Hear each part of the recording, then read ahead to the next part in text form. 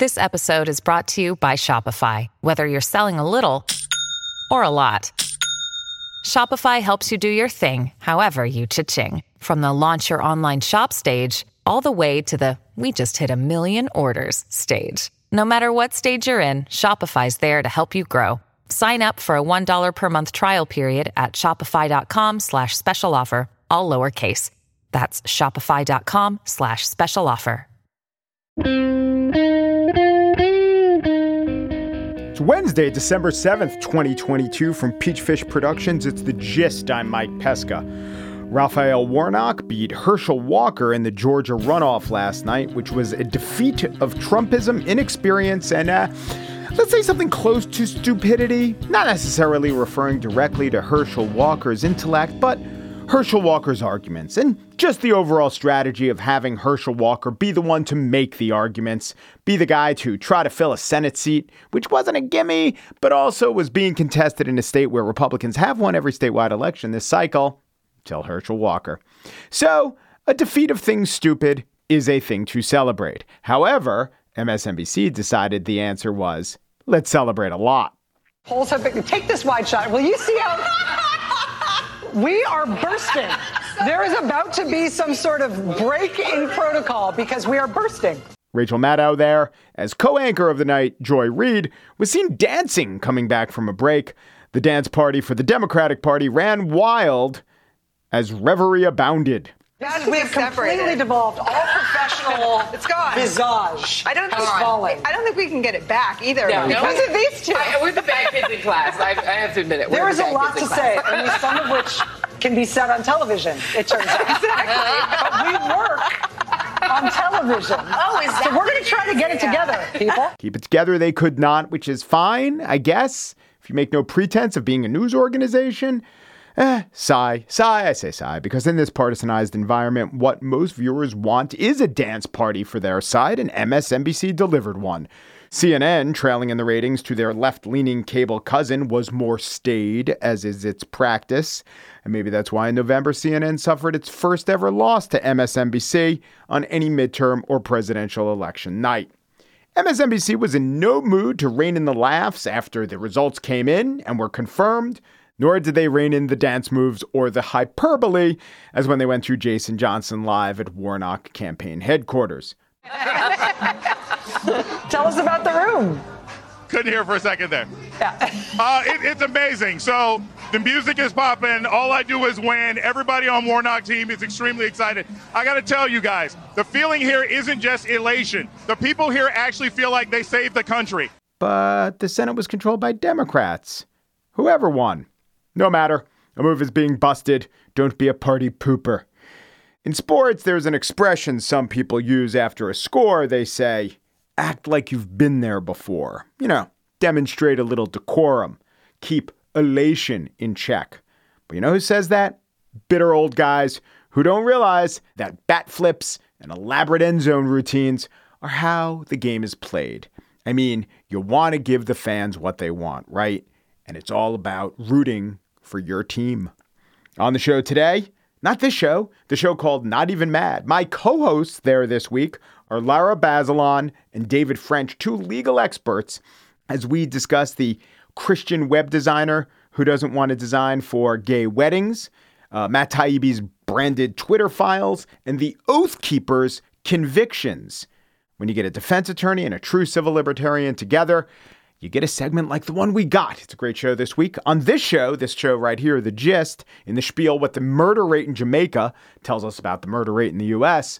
But first, HBO grew from a small cable channel offering free movies and sports, transformed itself into one of the biggest players in television and streaming. Felix Gillette and John Coblin joined to discuss the rise of HBO in their new book, It's Not TV, The Spectacular Rise, Revolution, and Future of HBO. Felix and John up next.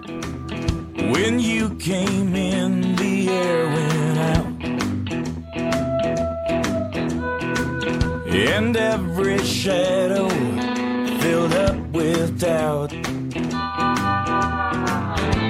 I don't know who you think you are, but before the night is through, I want to do bad things with you.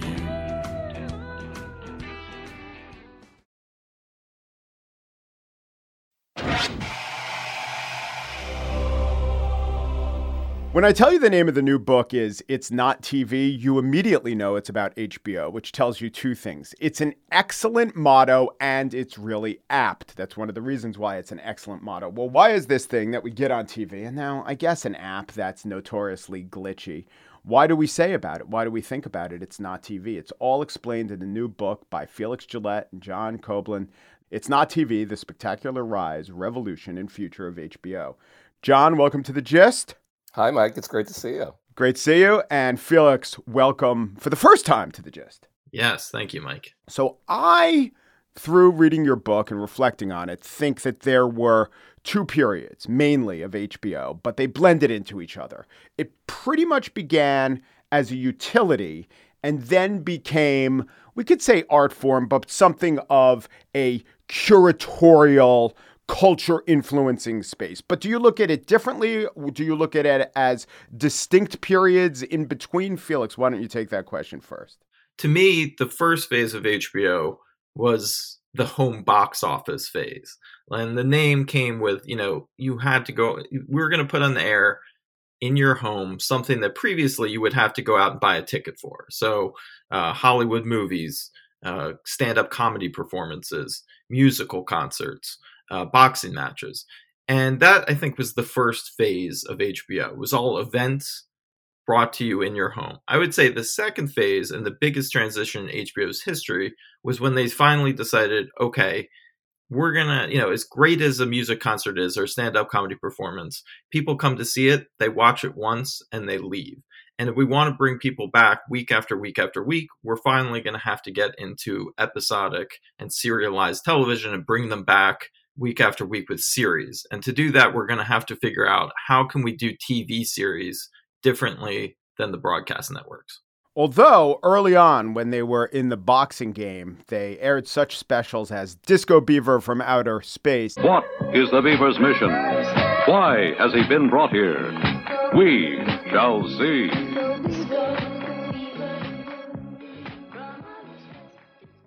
I bet you're going to do a lot of interviews on this book tour. I don't know you'll ever talk to another interviewer who went and watched that show, but I did. Did you? Did you each watch Disco Beaver from Outer Space? I got to plead guilty that I did not actually watch it. Where did you find Disco Beaver from Outer Space? It's not on HBO Max. It's on YouTube.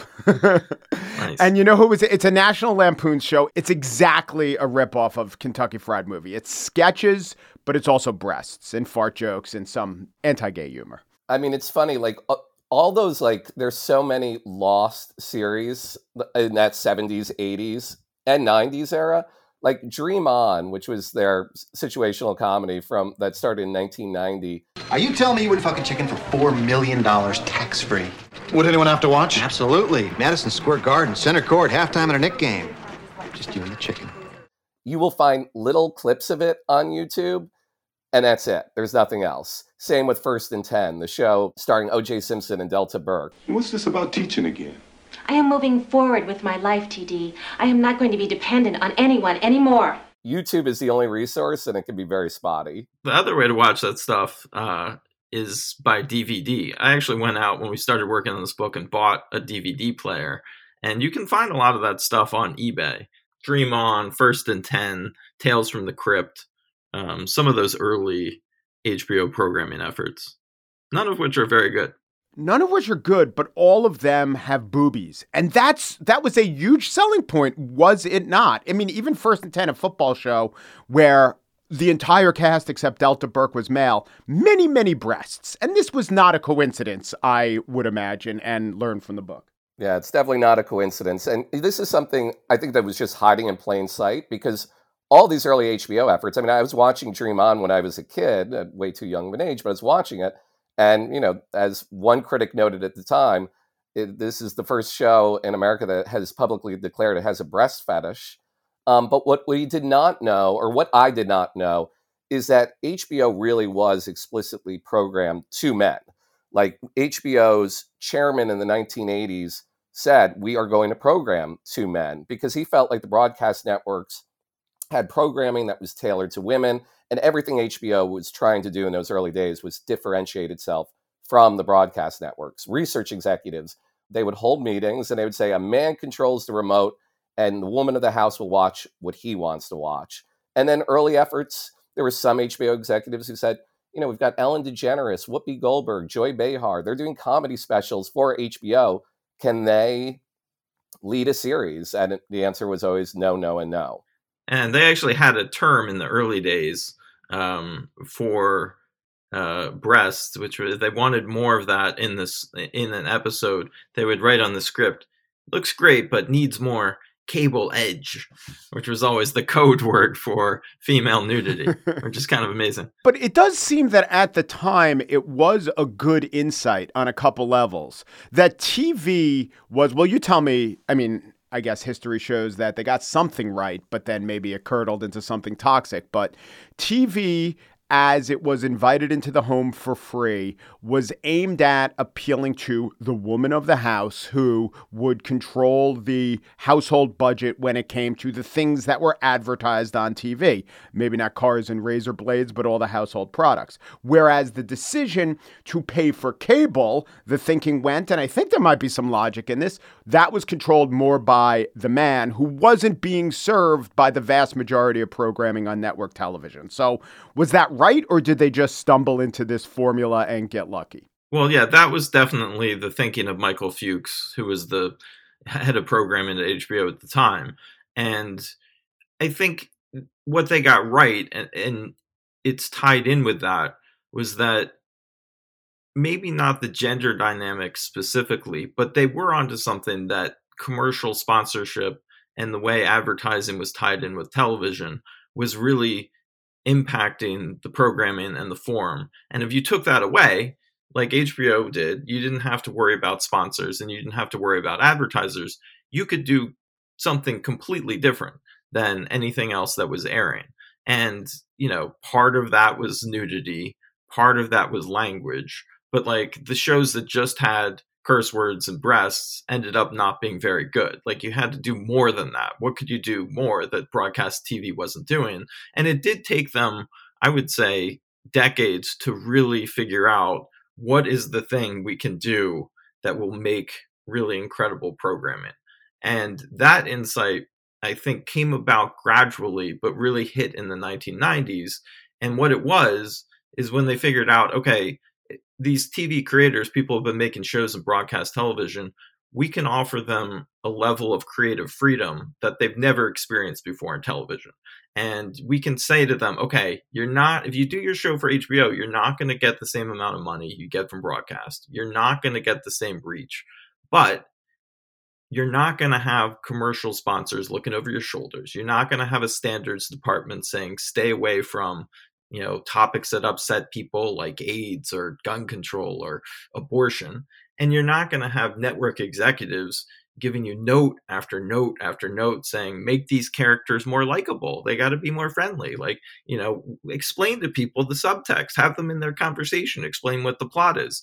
You are not going to do that. You can actually make the TV shows that you always wanted to do and were always prohibited. And when they finally got that piece of it, then you saw this explosion of amazing programming. That was what they communicated to the comedians for a decade or decades before they even commissioned The Sopranos and a couple of their groundbreaking shows. It just didn't occur to them, or they couldn't execute it when it came to episodic dramas. They just didn't believe. Michael Fuchs, who was the chairman, the really influential chairman of HBO in the 1980s, just really didn't believe that HBO should be doing episodic television. Because when he looked at the broadcast networks, he was like, the one thing they do really well, TV shows. They've got a lot of them. They've got dramas. They've got comedies. They've got procedurals.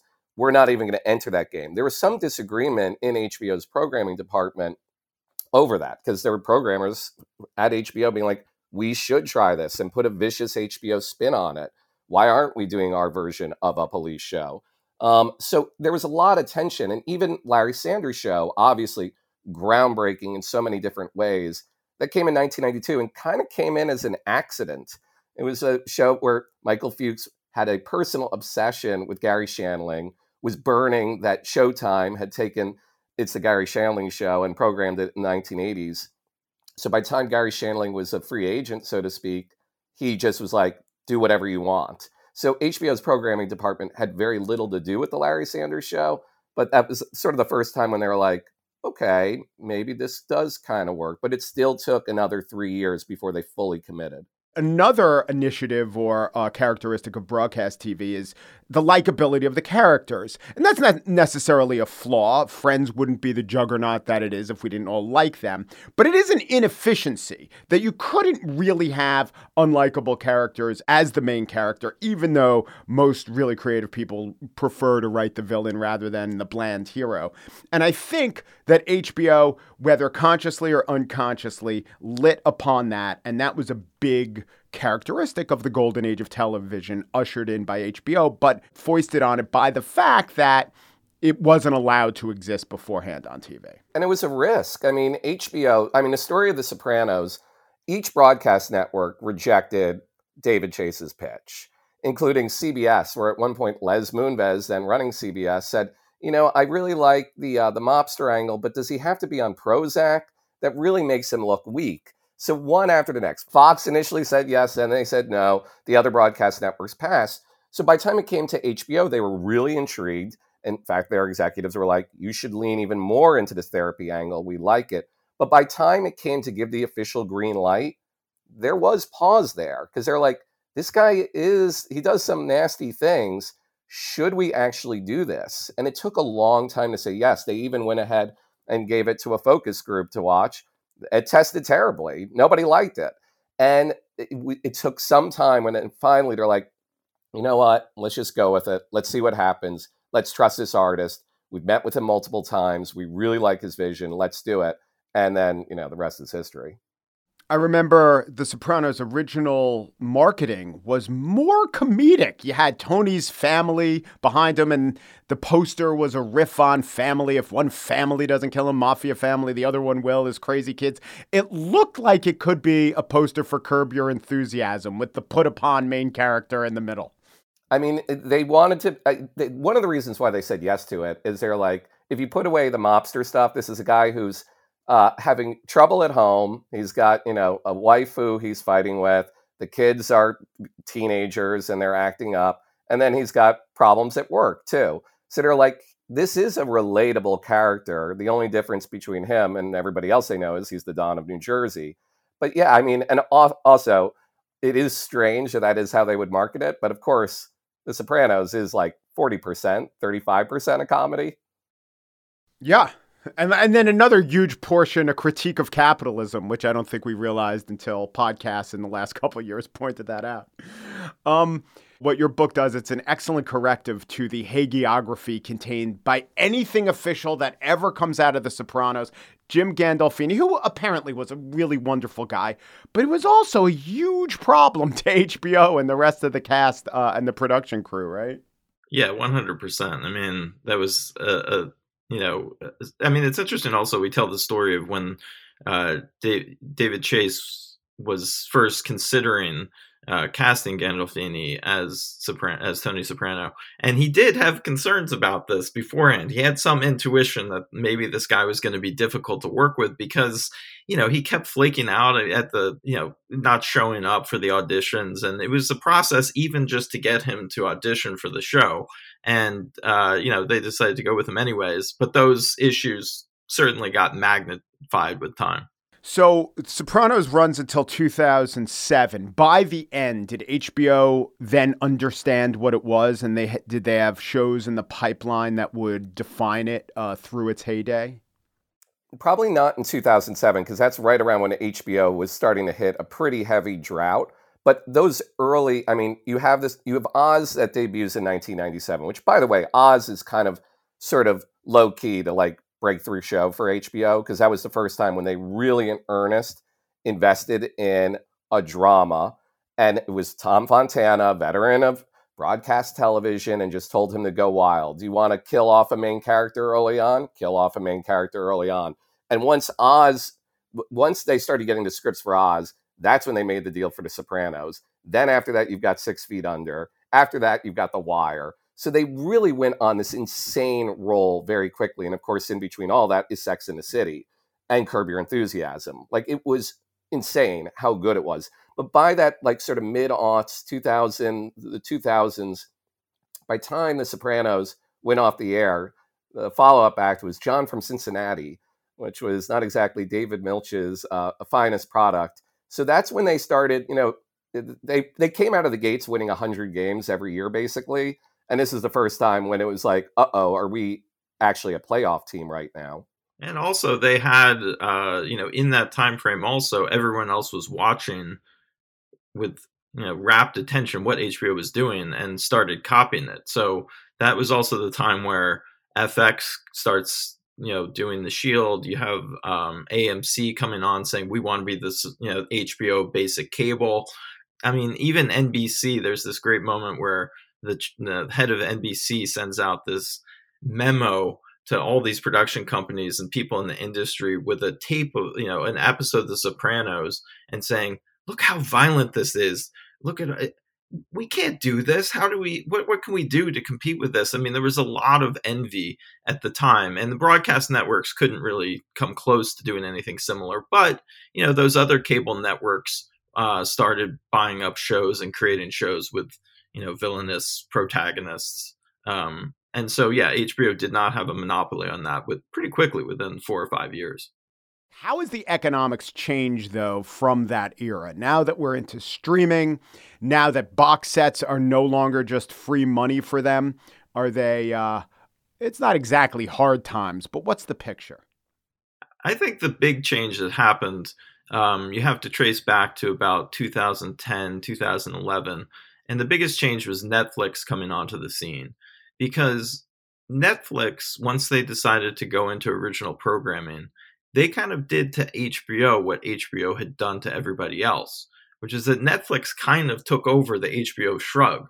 And they started being the ones that were like, we're going to outspend HBO on these projects. And the first time they did it was with House of Cards, where they swooped in and HBO wanted House of Cards. They were going to offer to buy it at a pilot level. And Netflix came in and said, David Fincher, we haven't really done this before, but how would you like $100 million to do 2 seasons? And, and that's what, and they just blew him out of the water. And the reason it's a replay of Gary Shandling, right? HBO said, we'll do a pilot. And then another network said, you got the whole show. Yeah, totally. And the reason Netflix could do that in 2010 is because the broader investment community, at the time, the paradigm in tech investing, if you think about it, was like, whatever, we'll give you endless amounts of money and support as long as you're growing, as long as you're just eating up new subscribers and market share. We don't care if you're making a profit. We don't care about growth profits. At any cost. Yeah, right. and spend for and Amazon, price things. Yeah, whatever you want. Like, just price things at a ludicrous level that make no economic sense, as long as it'll steal customers from the incumbent and you can crush them. And I think that became a problem for HBO when suddenly they realized, oh my goodness, like the thing we used to do to Showtime, now Netflix is kind of doing to us. Another great example of that is what happened with stand-up comedy, right? Because stand-up comedy was such a big part of the HBO DNA and such a part of their programming slate forever. And then, at some point Netflix comes along and they say, hey, Chris Rock, you've been the face of HBO forever. How would you like $20 million to do one stand-up special for Netflix? And he says, great. So he goes over to Netflix, and then they proceed to just buy the entire stand-up comedy world, again, at prices that made no sense. And HBO at that point was like, okay, well, I guess you're going to take that entire genre away from us. So I do think that's one thing that has been a big shift. And that's only exacerbated now because now you're in a world where Amazon is going into programming, and if they want to spend $1 billion on a Lord of the Rings show, they can do that. Apple has vast amounts of money, and they're kind of elbowing into the space. So that's one big dynamic that's changed. Like HBO no longer can just outspend everybody. The name of the book is It's Not TV, The Spectacular Rise, Revolution, and Future of HBO. Co-authors Felix Gillette and John Copeland. Thanks so much. Mike, this has been great. Thanks, Mike. Woke up this morning, got yourself a gun. Your mama always said you'd be there. chosen one. She said, 1 in a million, you got to burn and shine. You were born under a bad sun with a blue moon in your eye.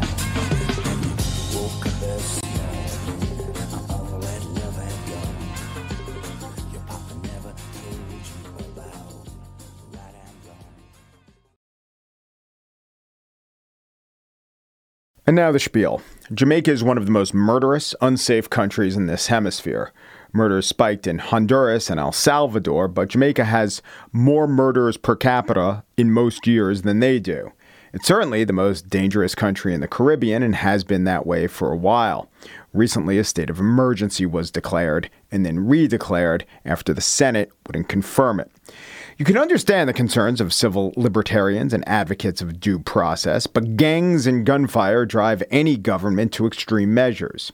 They would say necessary measures, and who are we to disagree? But I want to talk about one aspect of Jamaica's murderousness that I haven't seen explored elsewhere. With a population of 2.8 million in 2021, Jamaica had a murder rate of 50 per 100,000. In terms of actual number of victims, here's Television Jamaica's reporter Janella Prusus with that count.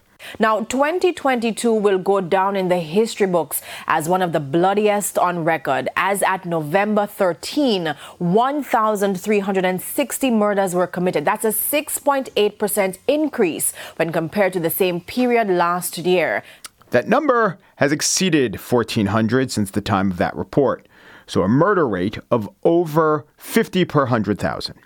By comparison, the USA is currently at a murder rate of 6.5 per 100,000. According to the CDC, it's a rate of 7.5 per 100,000 in the year 2020, and it went up a little bit in 2021. By the way, 5 years ago as a country, we were at around 5.5 per 100,000. But a specific comparison I wanted to investigate was to compare Jamaica to specific U.S. cities. Baltimore and St. Louis have higher murder rates than Jamaica. They did in 2021. This year, those rates are trending lower than Jamaica, but still, many times our national average. It's, of course, not fair to compare one country to one city. If we were to just compare New Orleans or St. Louis, or too specifically Kingston, Jamaica, then we get maybe more of an apt comparison. But Justin Fox of Bloomberg, who is perhaps the best aggregator of accurate homicide statistics for a mass audience, put together this fact. Males aged 15 to 39 over the last 5 years averaged a homicide rate of 292 per 100,000 in Baltimore, 382 in St. Louis. The average for non-Black Americans during that period, 3.5 per 100,000. The numbers from those U.S. cities are shockingly high. But again, it's not exactly an apt comparison to take a city and compare it to a whole country, either ours or Jamaica. Let us compare person to person.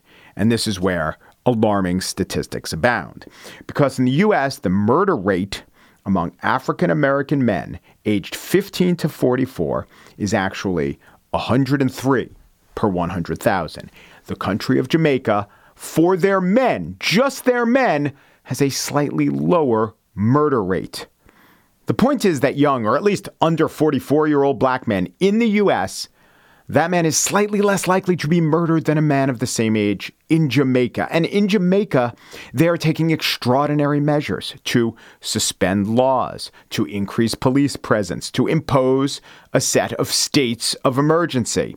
It's not without controversy. The Prime Minister, Andrew Holness, knows there is opposition from the courts and from the opposition party in the Senate, which failed to give him the 2/3 majority needed for legislative approval. Still, he spoke to the public to lay out his rationale for this extreme executive action. Jamaica is not the only country in the region that is using these exceptional powers, generally defined as a state of public emergency, to treat with the existential threat of gang violence and increasing murders.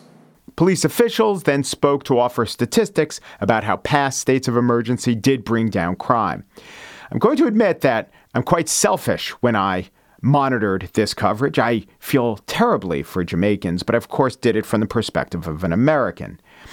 And just like I said, I feel terribly for Jamaicans, but I feel more terribly for the safety of my own countrymen, African Americans who are being murdered at a higher rate than Jamaicans. When I survey the conversation around this issue here in America, it takes on a different sheen than how they're discussing it in Jamaica. Yes, over-policing is a concern in both places. And yes, there is racial tension in America and class tension in Jamaica. But at least that country has urgency and has put their finger on the real problem, which is so many people getting killed. In the U.S., I don't see the issue of crime and murder framed primarily as a crisis for the community that's actually feeling the crisis. For instance, as I've talked about, mass shootings get so much more attention. They can't not get attention. They're horrible. We should pay attention to them and think about solutions, or think about the obvious solutions that our elected officials won't commit to. But in America, the ills of incarceration and the issue of police shootings are the dominant issues on the left, and an exaggerated sense of menace to white people is the dominant story, at least on Fox. Jamaica's situation shows that there's not an easy solution, but at least Jamaica understands its problem. And its problem is 1,400 people murdered. And in the United States, the problem is 14,000 black people murdered. If I can make one thing clear, it's that Jamaica's problem on a per capita basis is worse than the problem here. The average African-American male under 45 would increase his chances of avoiding murder if he emigrated to Jamaica or almost any other country in this hemisphere. What a horror. An insufficiently felt horror, making it all the more horrible.